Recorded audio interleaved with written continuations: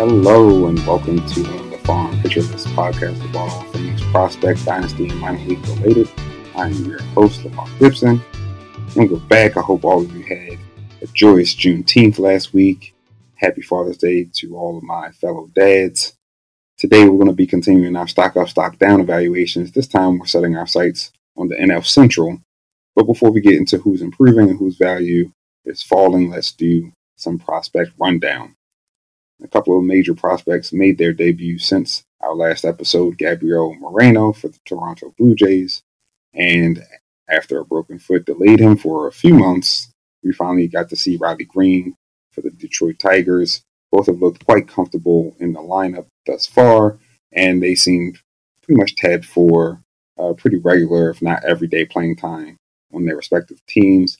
I would say Green and Moreno are about as high profile as you can get, so I doubt that either have been available in 99% of leagues out there for some time. But if you happen to be in something sort of esoteric where either are still on the wire, pause the podcast right now, put in your claim, come back to the podcast after you hit submit. Moving on, we have Reid Detmers, who technically has graduated, but with his age, he still feels pretty close to the prospect world. He was optioned to AAA Salt Lake City after his most recent blow-up. It's been a tough season for Detmers. I haven't traded for him in the offseason. Definitely have felt the brunt of it. That being said, I don't really agree with the decision to send him down. I know that he's young. I know he hasn't pitched at the AAA level. But when you look at Salt Lake City specifically, is notoriously hitter-friendly, and it's in the most notorious hitter-friendly environment in league. That being the Pacific Coast League. So I don't know how much that's really going to benefit him in the long run, especially when you look at what his issues are, which is typically command of his pitches and giving up a lot of hard contact and a lot of runs. I don't know that putting him in a place where it's difficult for the best of pitchers to suppress those issues is really going to help him out. There's a lot of talk from the Angels about building up Detmers' confidence. Again, I don't see how this helps. If he's successful in Utah, it still doesn't necessarily show that he's understanding or put together the sequencing that's needed to get big league hitters out. And of course, if he's unsuccessful in Utah, then what's the next move? Are you going to bring him back up even though that stint didn't really work, in which case he could have just been a major league pitcher this whole time? So for me, I just don't see it working out the best way. I'm hoping, obviously, for the best. Like I said, I'm invested in him also, just with him being young and talented, you want it to work out.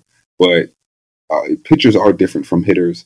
Hitters tend to need just more reps. It tends to be about just getting the most plate appearances, the most at-bats that you can against the best pitching that you can for hitters, to be able to make adjustments, to understand your mechanics, your timing, the pitches that you do the best damage against. Pitching is, again, it's art and science blended together in a different way than hitting. And it's not just about reps.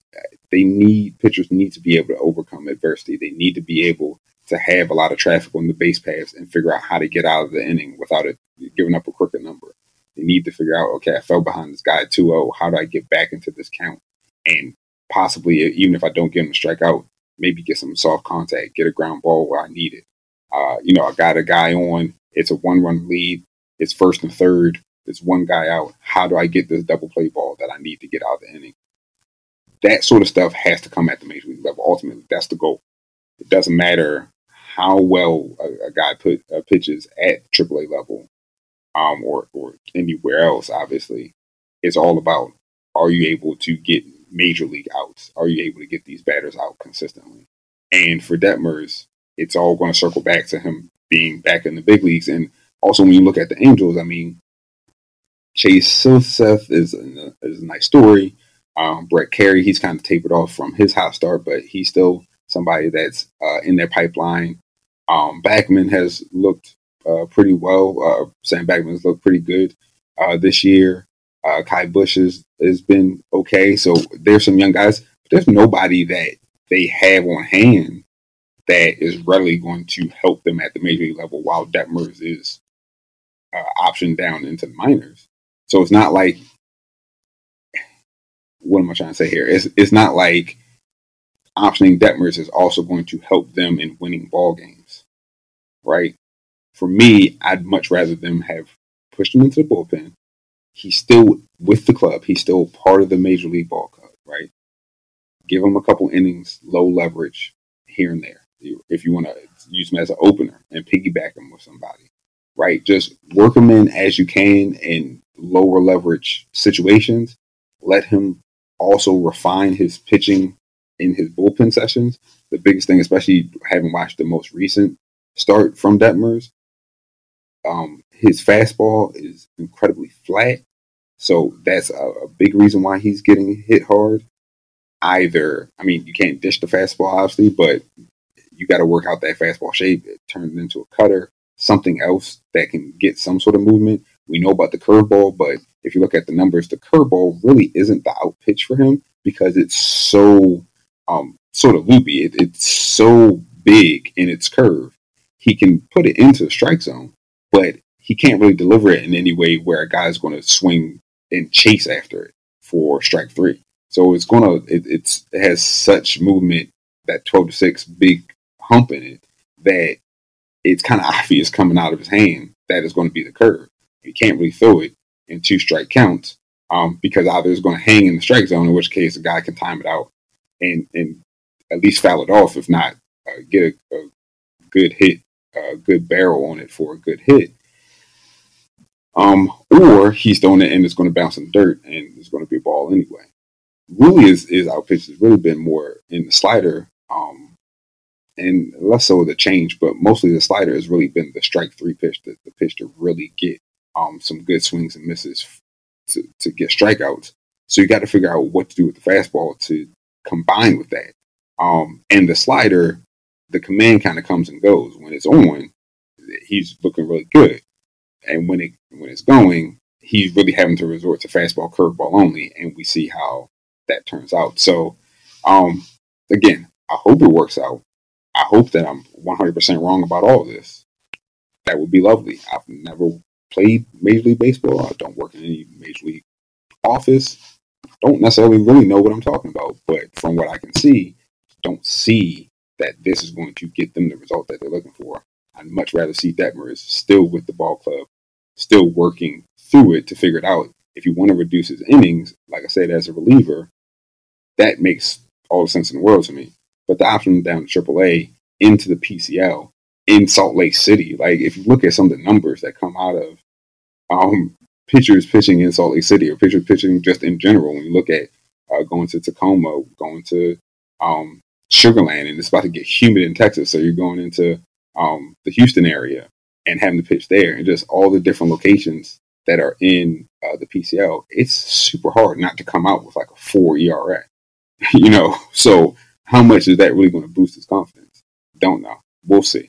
Moving on, and staying with young pitchers, a bit of good news, bad news coming out of Baltimore. Bad news, Kyle Bradish is placed on the 15-day IL with shoulder discomfort. That's another pitcher who I'm heavily invested in, both as an Orioles fan, but also from a fantasy standpoint. Haven't heard an official diagnosis yet, at least as of me recording this podcast.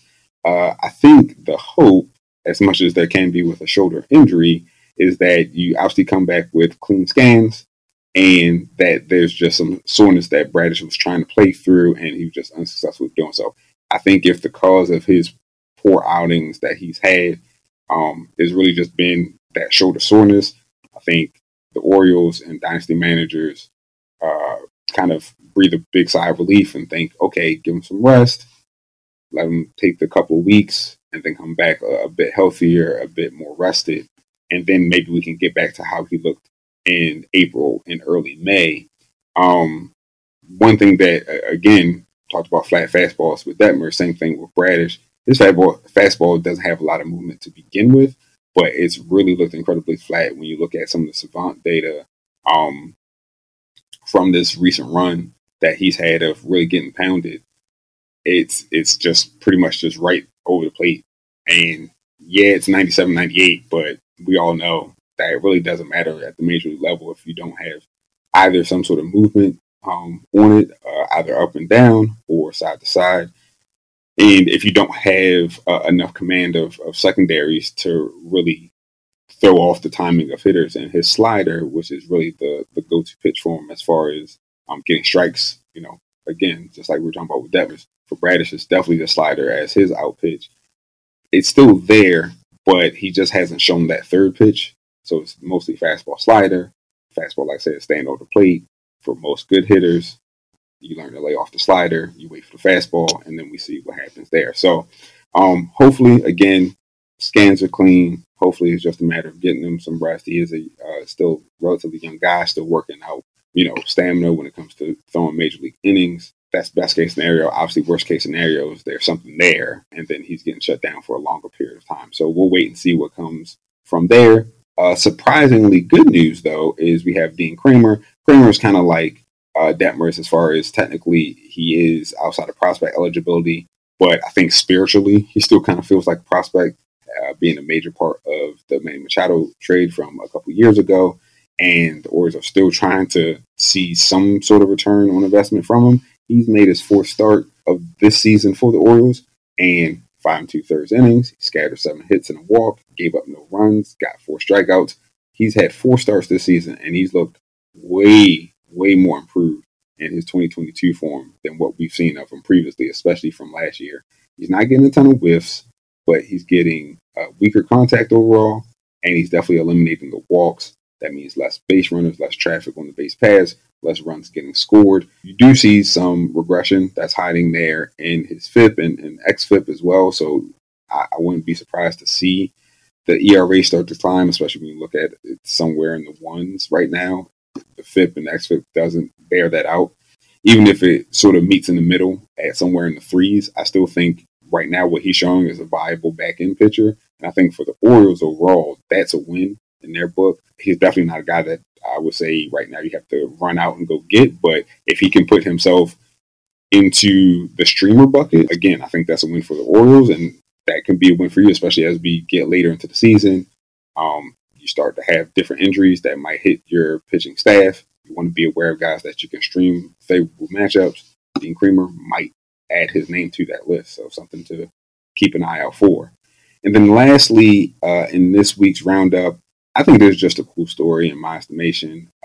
Almost 10 years after he was drafted, almost 5 years after he initially retired from the game, that former number 1 overall pick, Mark Appel, should have appeared in an official Major League Baseball game by the time you're hearing this podcast.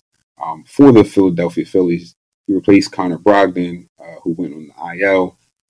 And for those who hadn't been paying attention to Appel's return to baseball in 2021, he's been playing for Philadelphia's minor league affiliates, both AA and AAA. They converted him to a full-time reliever, so not really dealing with the starter potential that he had when he was a younger man getting drafted by the Astros.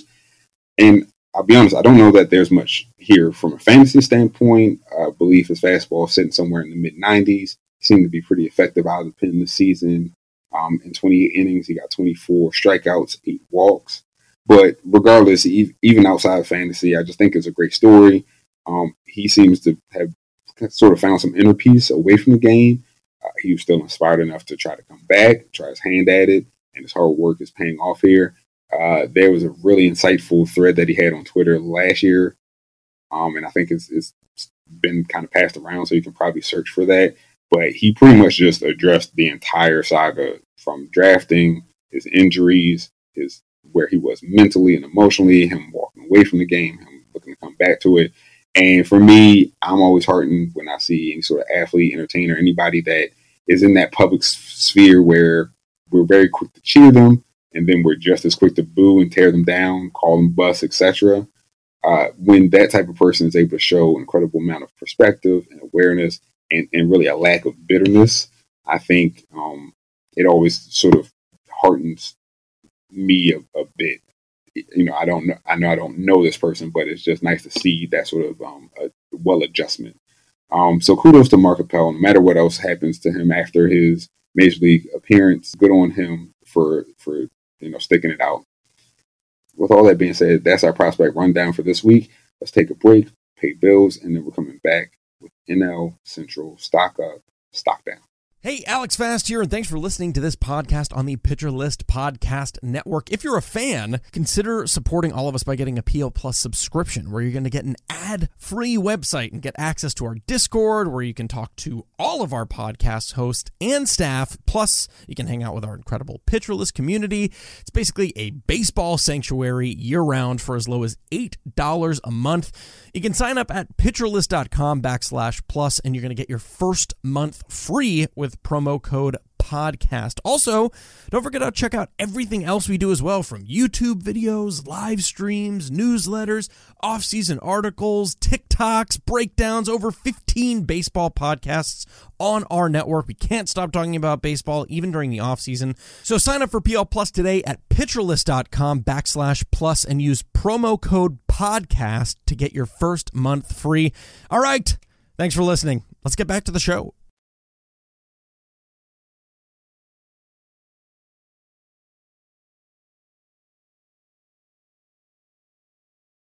And we're back. So, the NL Central is a little bit more difficult, in my opinion, at least for me, to assess stock up, stock down. And it's not so much a lack of talent, but many of the prospects in the NL Central that we'll be sort of looking at from a value standpoint, many of them have already made their Major League debuts. Most of them have stuck on the team in some sort of part-time or full-time rate. The ones that haven't are kind of right there on the cusp, most likely to get called up again in the second half of the season. So I had to go digging a little bit more and kind of being a little bit more creative in what I was looking at as far as stock up, stock down versus the previous episode that I did with the NL East. With that being said, I tried to do kind of 3 and 3, 3 stock up, 3 stock down. This one's going to be a little bit lighter, 3 stock up, 2 stock down.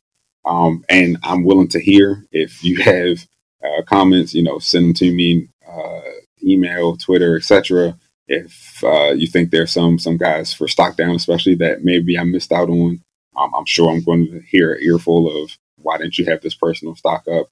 It's because I didn't want to have a laundry list. I wanted to keep it, like I said, 3 apiece, just like a different NL East. So yes, I understand. I probably missed your favorite prospect. Sorry about that, but here we are. So leading us off for stock up is going to be outfielder Kevin Alcantara for Chicago Cubs. And Alcantara was already on many dynasty managers' radar last year while he was in the Yankee system. 6'6", 185 or so pounds. He's the type of long and lean teenager that evaluators love to project on. After he got traded to the Cubs as part of the Anthony Rizzo deal, he started showing not only the power and speed that scouts were kind of foreseeing in this game. He had 4 home runs and 3 stolen bases with the Cubs complex league team. Obviously, stolen bases, especially, take that for whatever it's worth. But the speed was there. But he was also showing above average plate discipline, especially for a hitter of his age and his size. So he actually had 12.3% walk rate. That's combined between Cubs and Yankees minor league teams. And that's against a 26% K rate.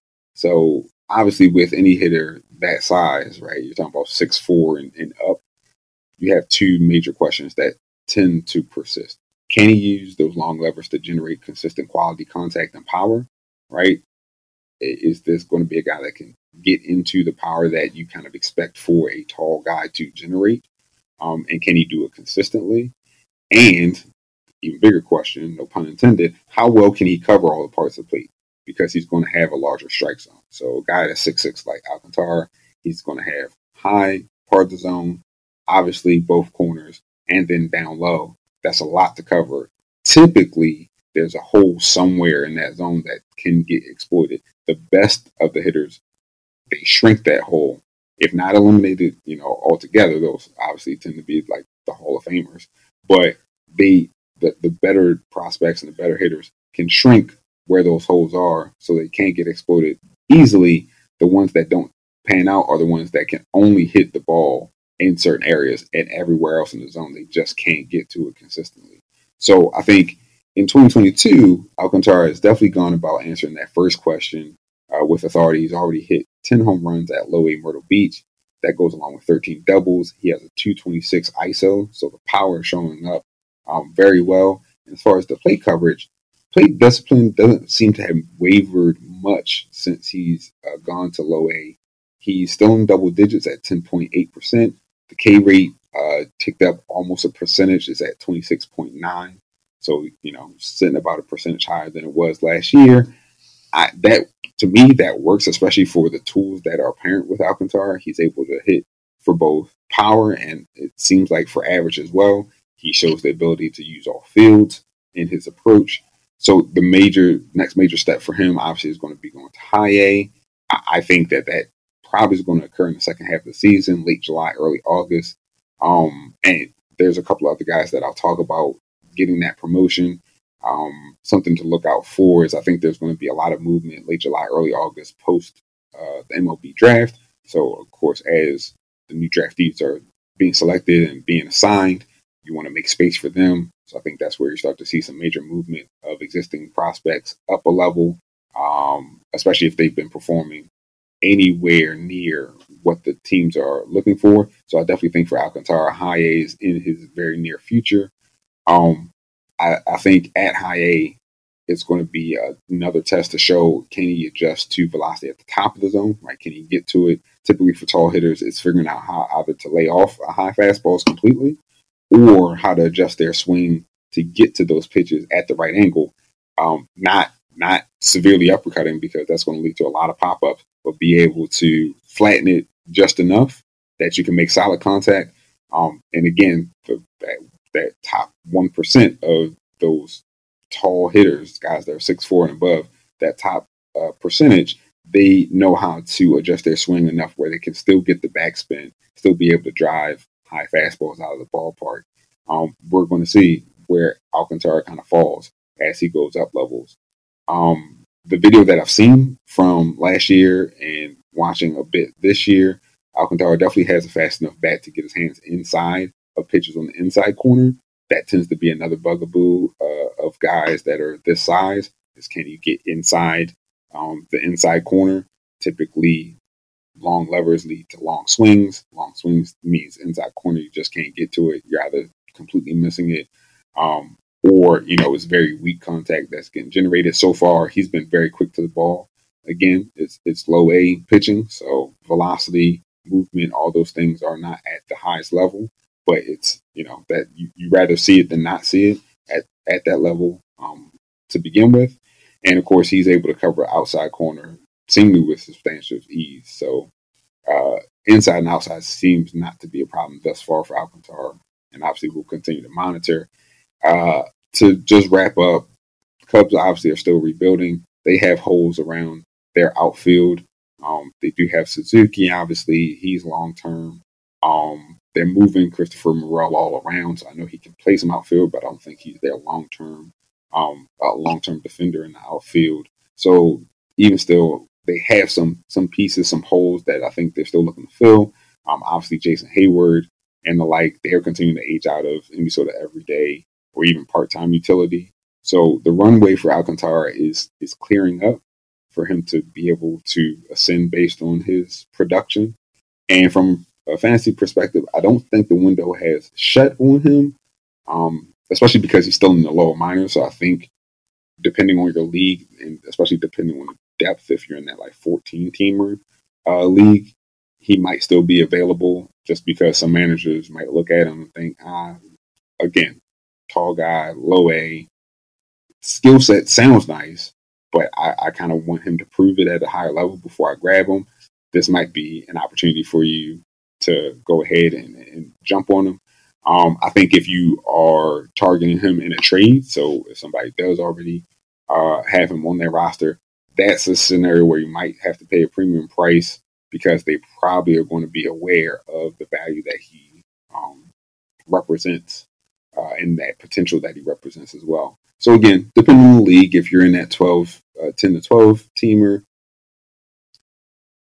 your pool depth, and especially depending on how many spots that you have, you might be able to hold off.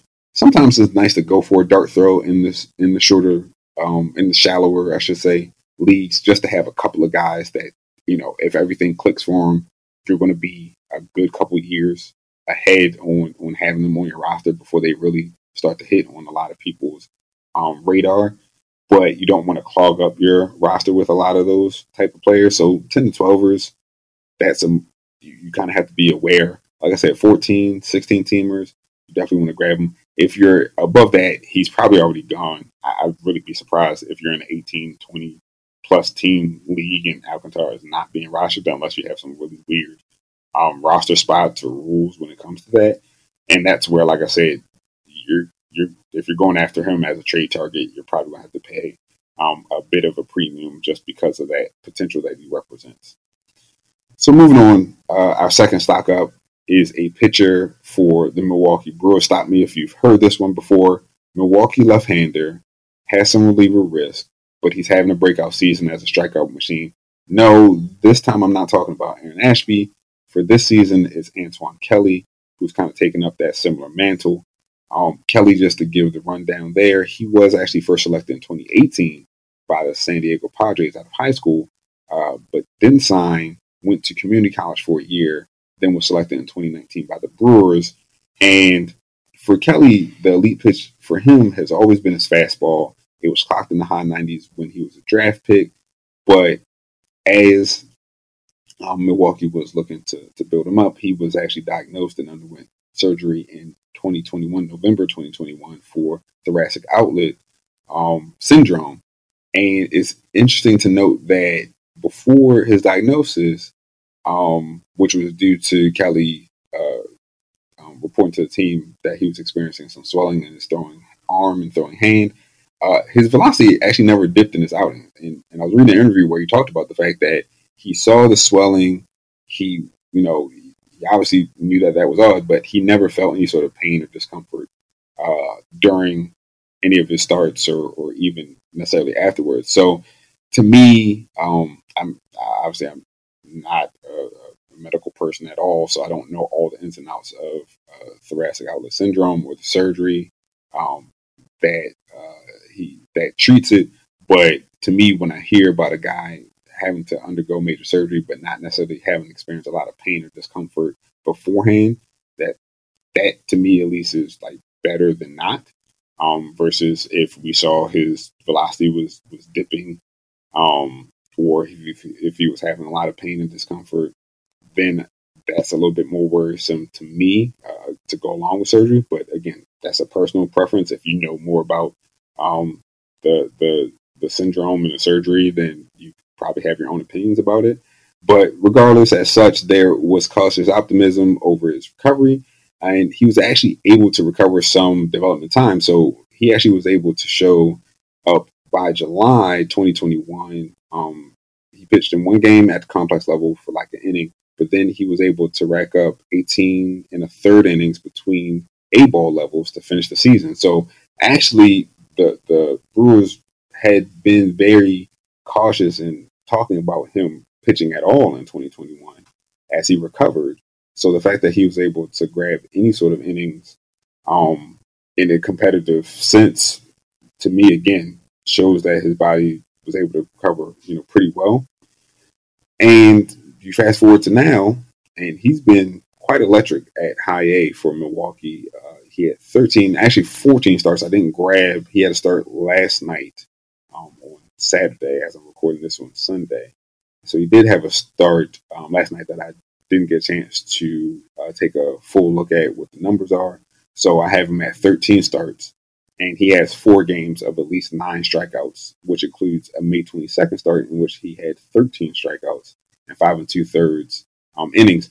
There still lingers a lot of that reliever risk that I mentioned earlier.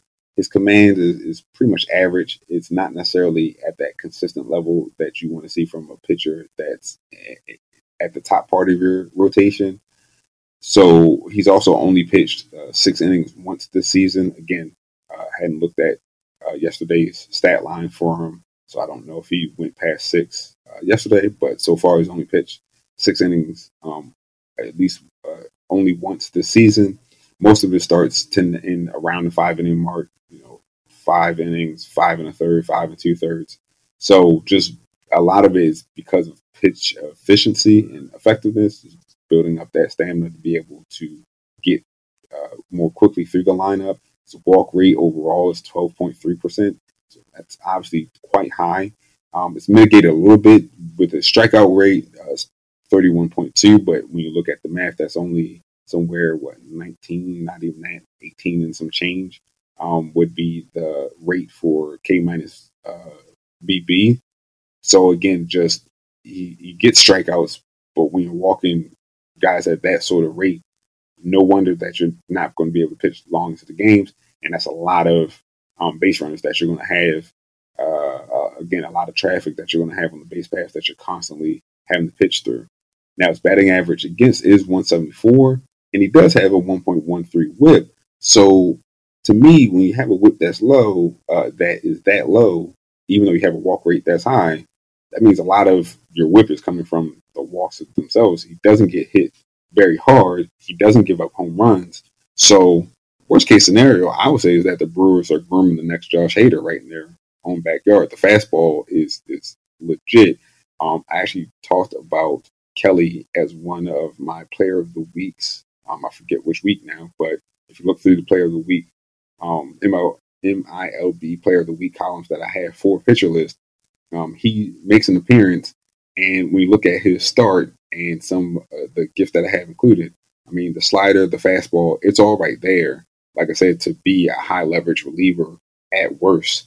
And if he gets just a bit of command consistency and some of that pitch effectiveness and efficiency to be more consistent strike thrower, you could have I wouldn't go as far as to say an ace, but you have a very valuable starting pitcher. So I would seek out Kelly now, temper your expectations. Again, around targeting him as a starter, I would target him as an arm, as somebody who will be a productive pitcher of some sort. He definitely has bullpen ace, again, written all over him at the floor. And I would say his ceiling is a solid SP3 type guy that can rack up a lot of strikeouts for you. ERA might be a little bit high on that end, might give up some runs. The whip, I think, will be okay for you. And again, he'll rack up the strikeouts. So that's the ceiling. But again, the floor, I think, is just as valuable. And especially in today's game where it's so much out of the bullpen, it's so much about guys that can come and throw 3 innings, rack up a lot of strikeouts, keep your ratios down. Those guys are valuable. And I think targeting them early is not the worst case scenario. You don't necessarily want to stock up with nothing but those guys if you can help it. But having a few of them, and like I said, being in on them early, I think isn't a bad strategy with the way today's game it really is now. And then lastly, for our stock up is going to be infielder. He can play a few different positions for Cincinnati Reds, and that's Elly De La Cruz. And De La Cruz is probably second only to Anthony Volpe in terms of prospect helium last year. De La Cruz came out of nowhere. He surprised even his own front office. If you read some interviews from last year, there were people in the Reds front office that didn't know how talented this guy was. Just some phenomenal exit velocities. The power is tremendous. Like I said before, he's able to play a few different positions. I think he's listed as a shortstop, but it seems more likely that he's going to be either third baseman or second baseman for the most part, just with his size and how his body's maturing. So how has he pushed his stock up in 2022 with being that phenomenal in 2021? And for me, it was just by showing that last year wasn't a fluke. He got off to a bit of a cool start in April. He only had a 288 OBP, had a 764 OPS, only 3 home runs. But since May on, he's been just as good as we imagined he would be. 391 OBP, 953 OPS, 10 home runs, 9 doubles, 5 triples. The K rate is still a bit high. It's 29%. And quite honestly, I think that's something that you're going to have to watch as he climbs up levels. I think it's always going to kind of be around the higher end of the spectrum. It's something to be aware of. But he's hitting the ball so hard, and he's showing some maturity and some development and being able to use more of the entire field. His pull rate decreased by 5%. So it went from 50.7 last year to 45.7. line drive percentage increased slightly to 24.5. So just again, you're seeing some of the signs of him developing, maturing as a hitter. I imagine that he gets promoted again as one of these guys that's going to get bumped up around the time of the MLB draft, as we talked about, as teams are making room for their new draftees. So that means that in July he will be going to Double-A, and it's a perfect sort of, I don't want to call it make or break, but it's a perfect sort of litmus test for where his next steps might be, where his development path might go as he goes to Double-A. So again, for De La Cruz, he's definitely a guy. Like I said, next to Volpe, the healing was tremendous. I doubt he's available in pretty much any league unless it's the most shallow. But if you are targeting him for a trade, if you're trying to figure out, okay, what do I have to give up to get this guy, and like where do I actually value him, you might even want to wait. Unless you have something that you feel good about in the works already, you might want to wait, see if he gets that move to Double-A, like I said, in July. And if he does, see how he adjusts. And that might tell you everything you need to know.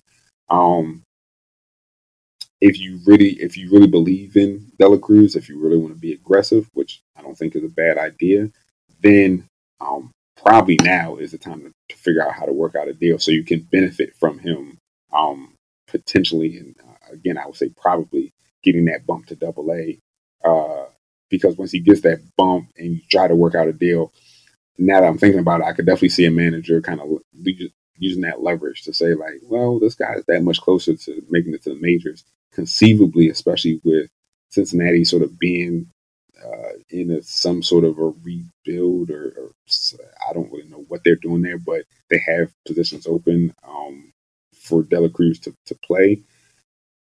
It's conceivable that maybe not early 2023, but maybe mid 2023, July of 2023, as long as he continues to perform, that De La Cruz could get promoted to the major leagues. So, I could see a manager that has him on the roster working that out when they're looking at a trade offer. So maybe early is better, actually, to jump in on De La Cruz if you are going to try to get in on him now through trades instead of waiting. So I'm kind of walking back my own position as I'm talking this out real time. Maybe early is better in this case to get in on now, and then hopefully he gets that promotion in the later part of the summer to Double-A, and you can benefit from that. So with that being said, we will shift to the negative, and then kind of on a down note, unfortunately, but here we are, stock down. And like I said, I really only picked two guys that to me were sort of obvious stock downs. And I'll definitely be interested if anybody wants to pass on other people that they have kind of downgraded themselves from the NL Central as prospects. But we're going to stick with Cincinnati, and this is Reds prospect, outfielder Austin Hendrick. Hendrick was number 12 overall pick in 2020 in that shortened MLB draft, obviously, in the pandemic year. He's coming out of high school, and the early report on him, plus power from the left side.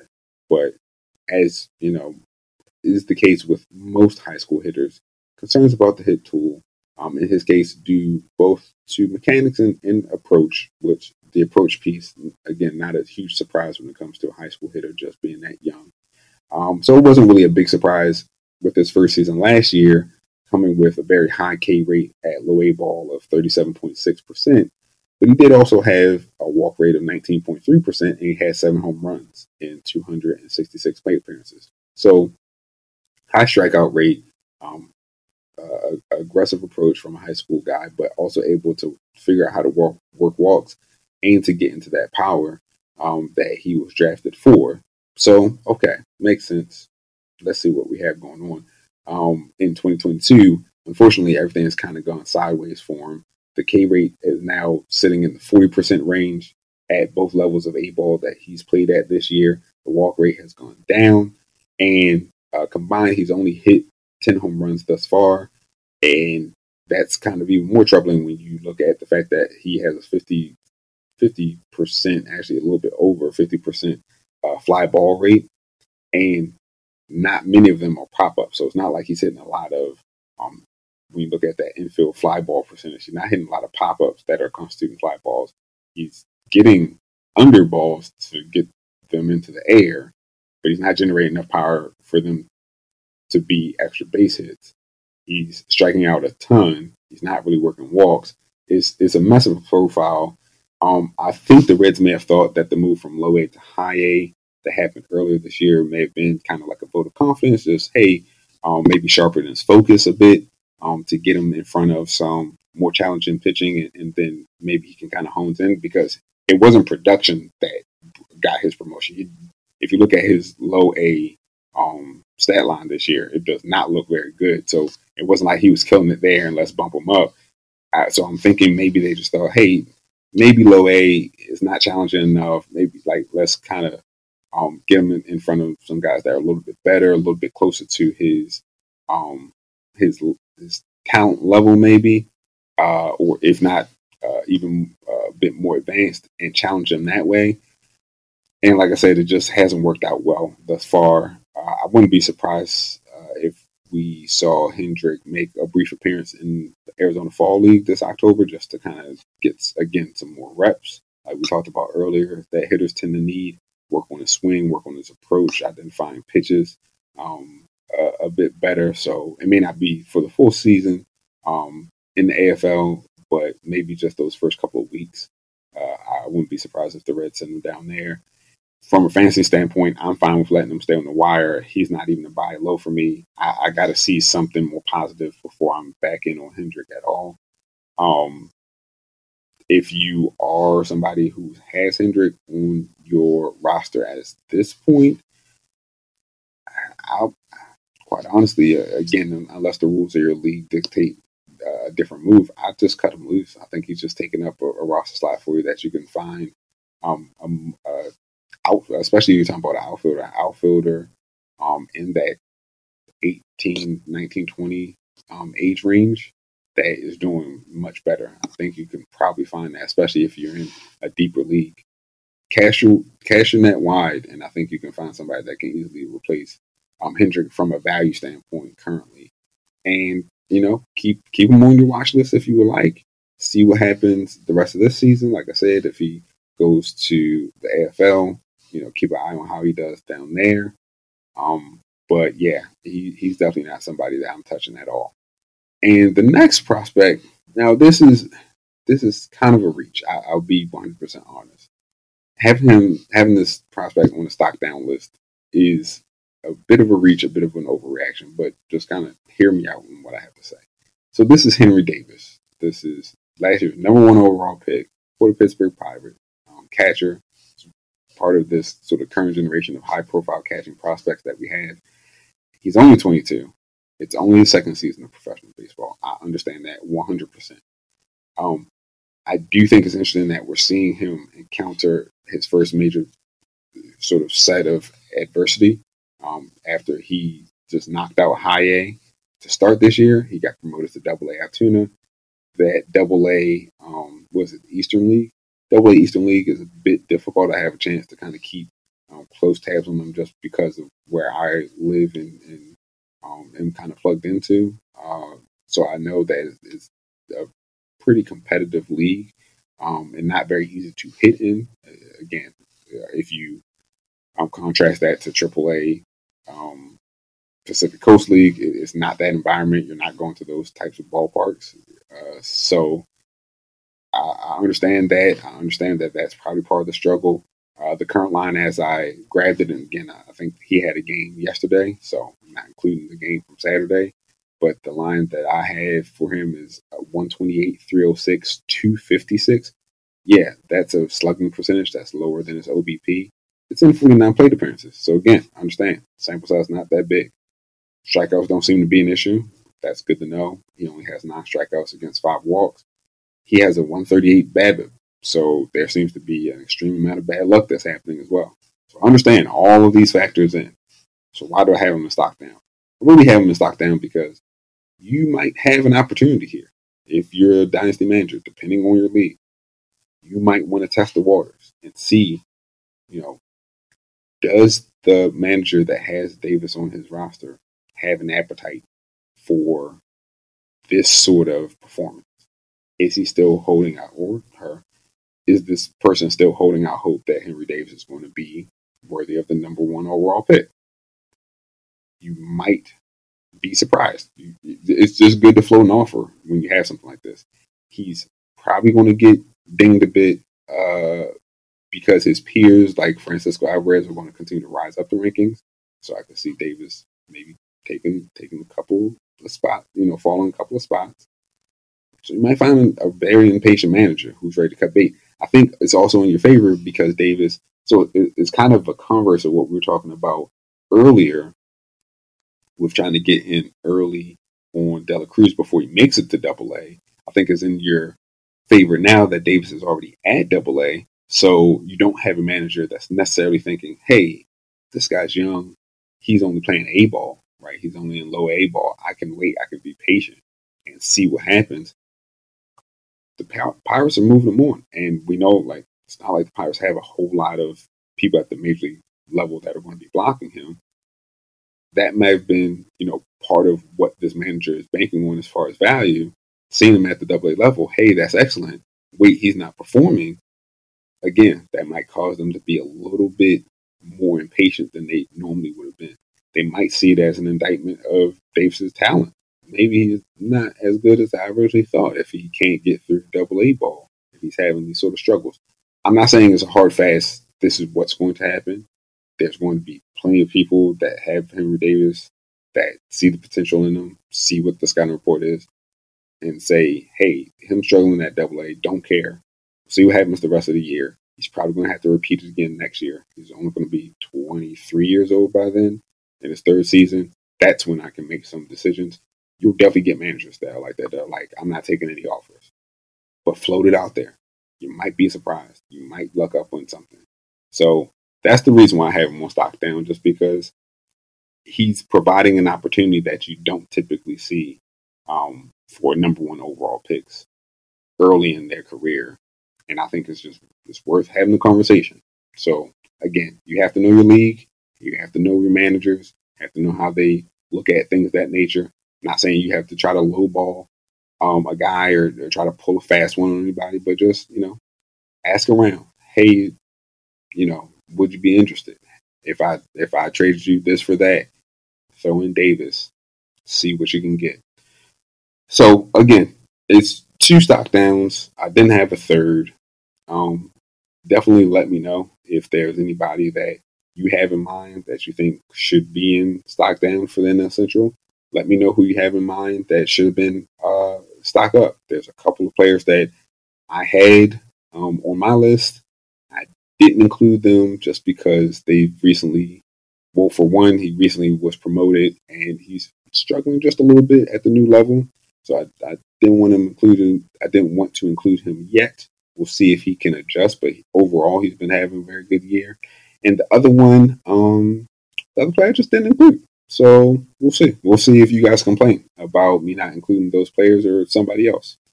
With that being said, of course, I'm still doing my normal articles for Pitcher List. You have minor league baseball player and pitcher of the week. That is Tuesday.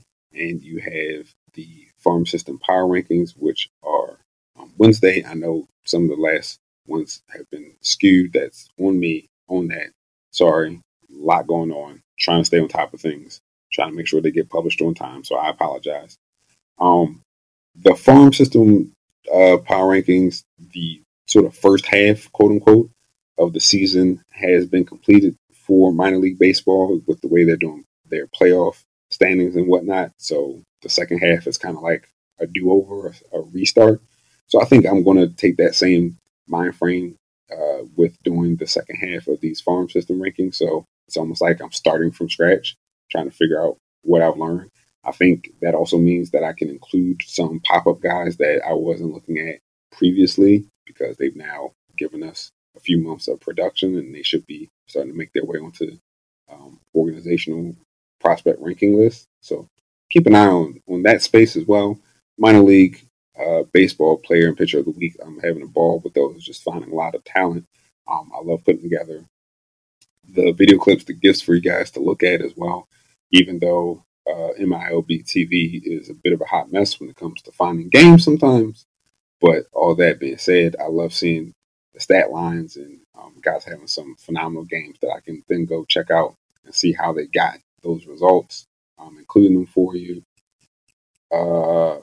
With all that being said, as always, I want to remind listeners that you can find this podcast and all of our Pitcher List pods on the Pitcher List Network podcast page. They're all available in the podcast section of Pitcher List for you to find, listen, and subscribe. You can always find me on Twitter at Inside Fastball, capital I, capital F. And again, if you so choose, you can send tweets my way. If you're interested in talking about this episode or previous ones, you can also find my newsletter at Inside Fastball Newsletter. You can email me at insidefastballnewsletter@gmail.com if you are so inclined. With that being said, I hope you all enjoy the rest of your day.